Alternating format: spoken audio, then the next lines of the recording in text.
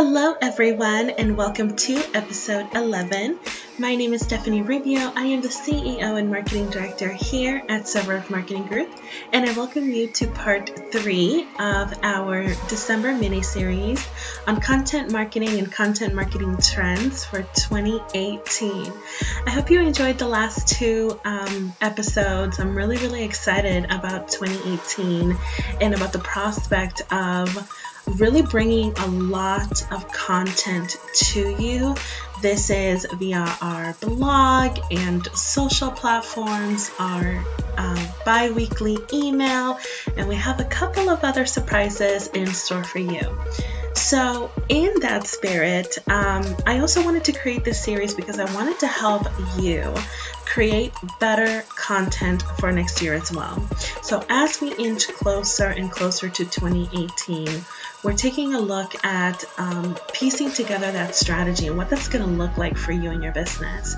So in the previous 2 episodes, first we covered what the trends were for 2018. We talked a lot about live video. We talked a lot about mobile optimized content.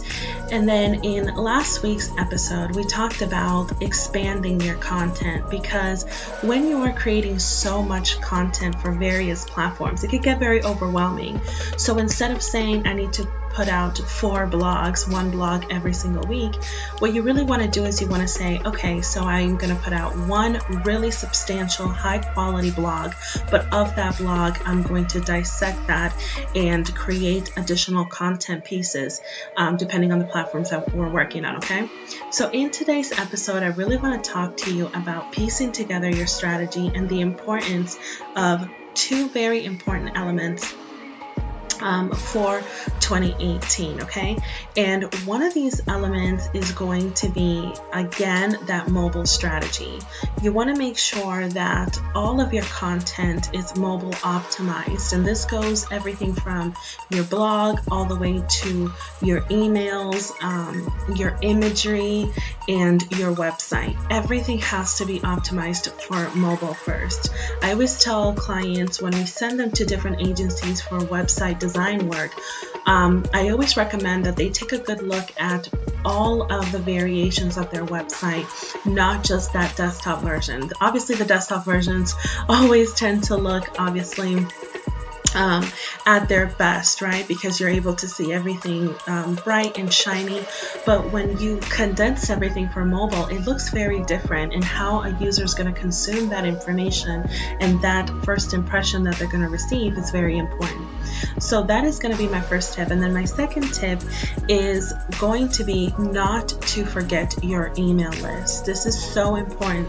I want to say that about 79% of marketers have seen success in 2017 with their email marketing strategies. I know a lot of people have said, and I've seen this in various comments within members of our own community on Instagram, for example, when someone posts something about email marketing, they'll say, oh, this is something that I need to work on. And it absolutely is. Email marketing, and we've talked about this in previous episodes, really does allow you to get close to your audience member. When it comes to creating content for your business, you do not want to forget about the email list.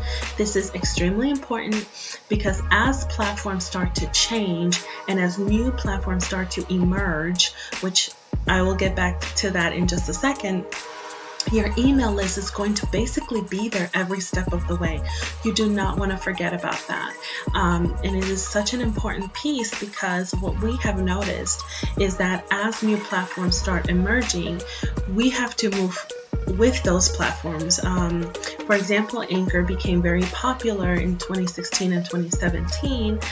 So a lot of people, joined us here on Anchor. The same thing could be with another new platform that may emerge next year. However, our email list has stayed consistent. We write consistently to that list every 2 weeks, and we have done so since we launched it in April of 2016. So it's so important. I hope that you enjoyed this episode, you guys, and be on the lookout for next week's episode as we wrap up our December mini-series. Talk to you soon.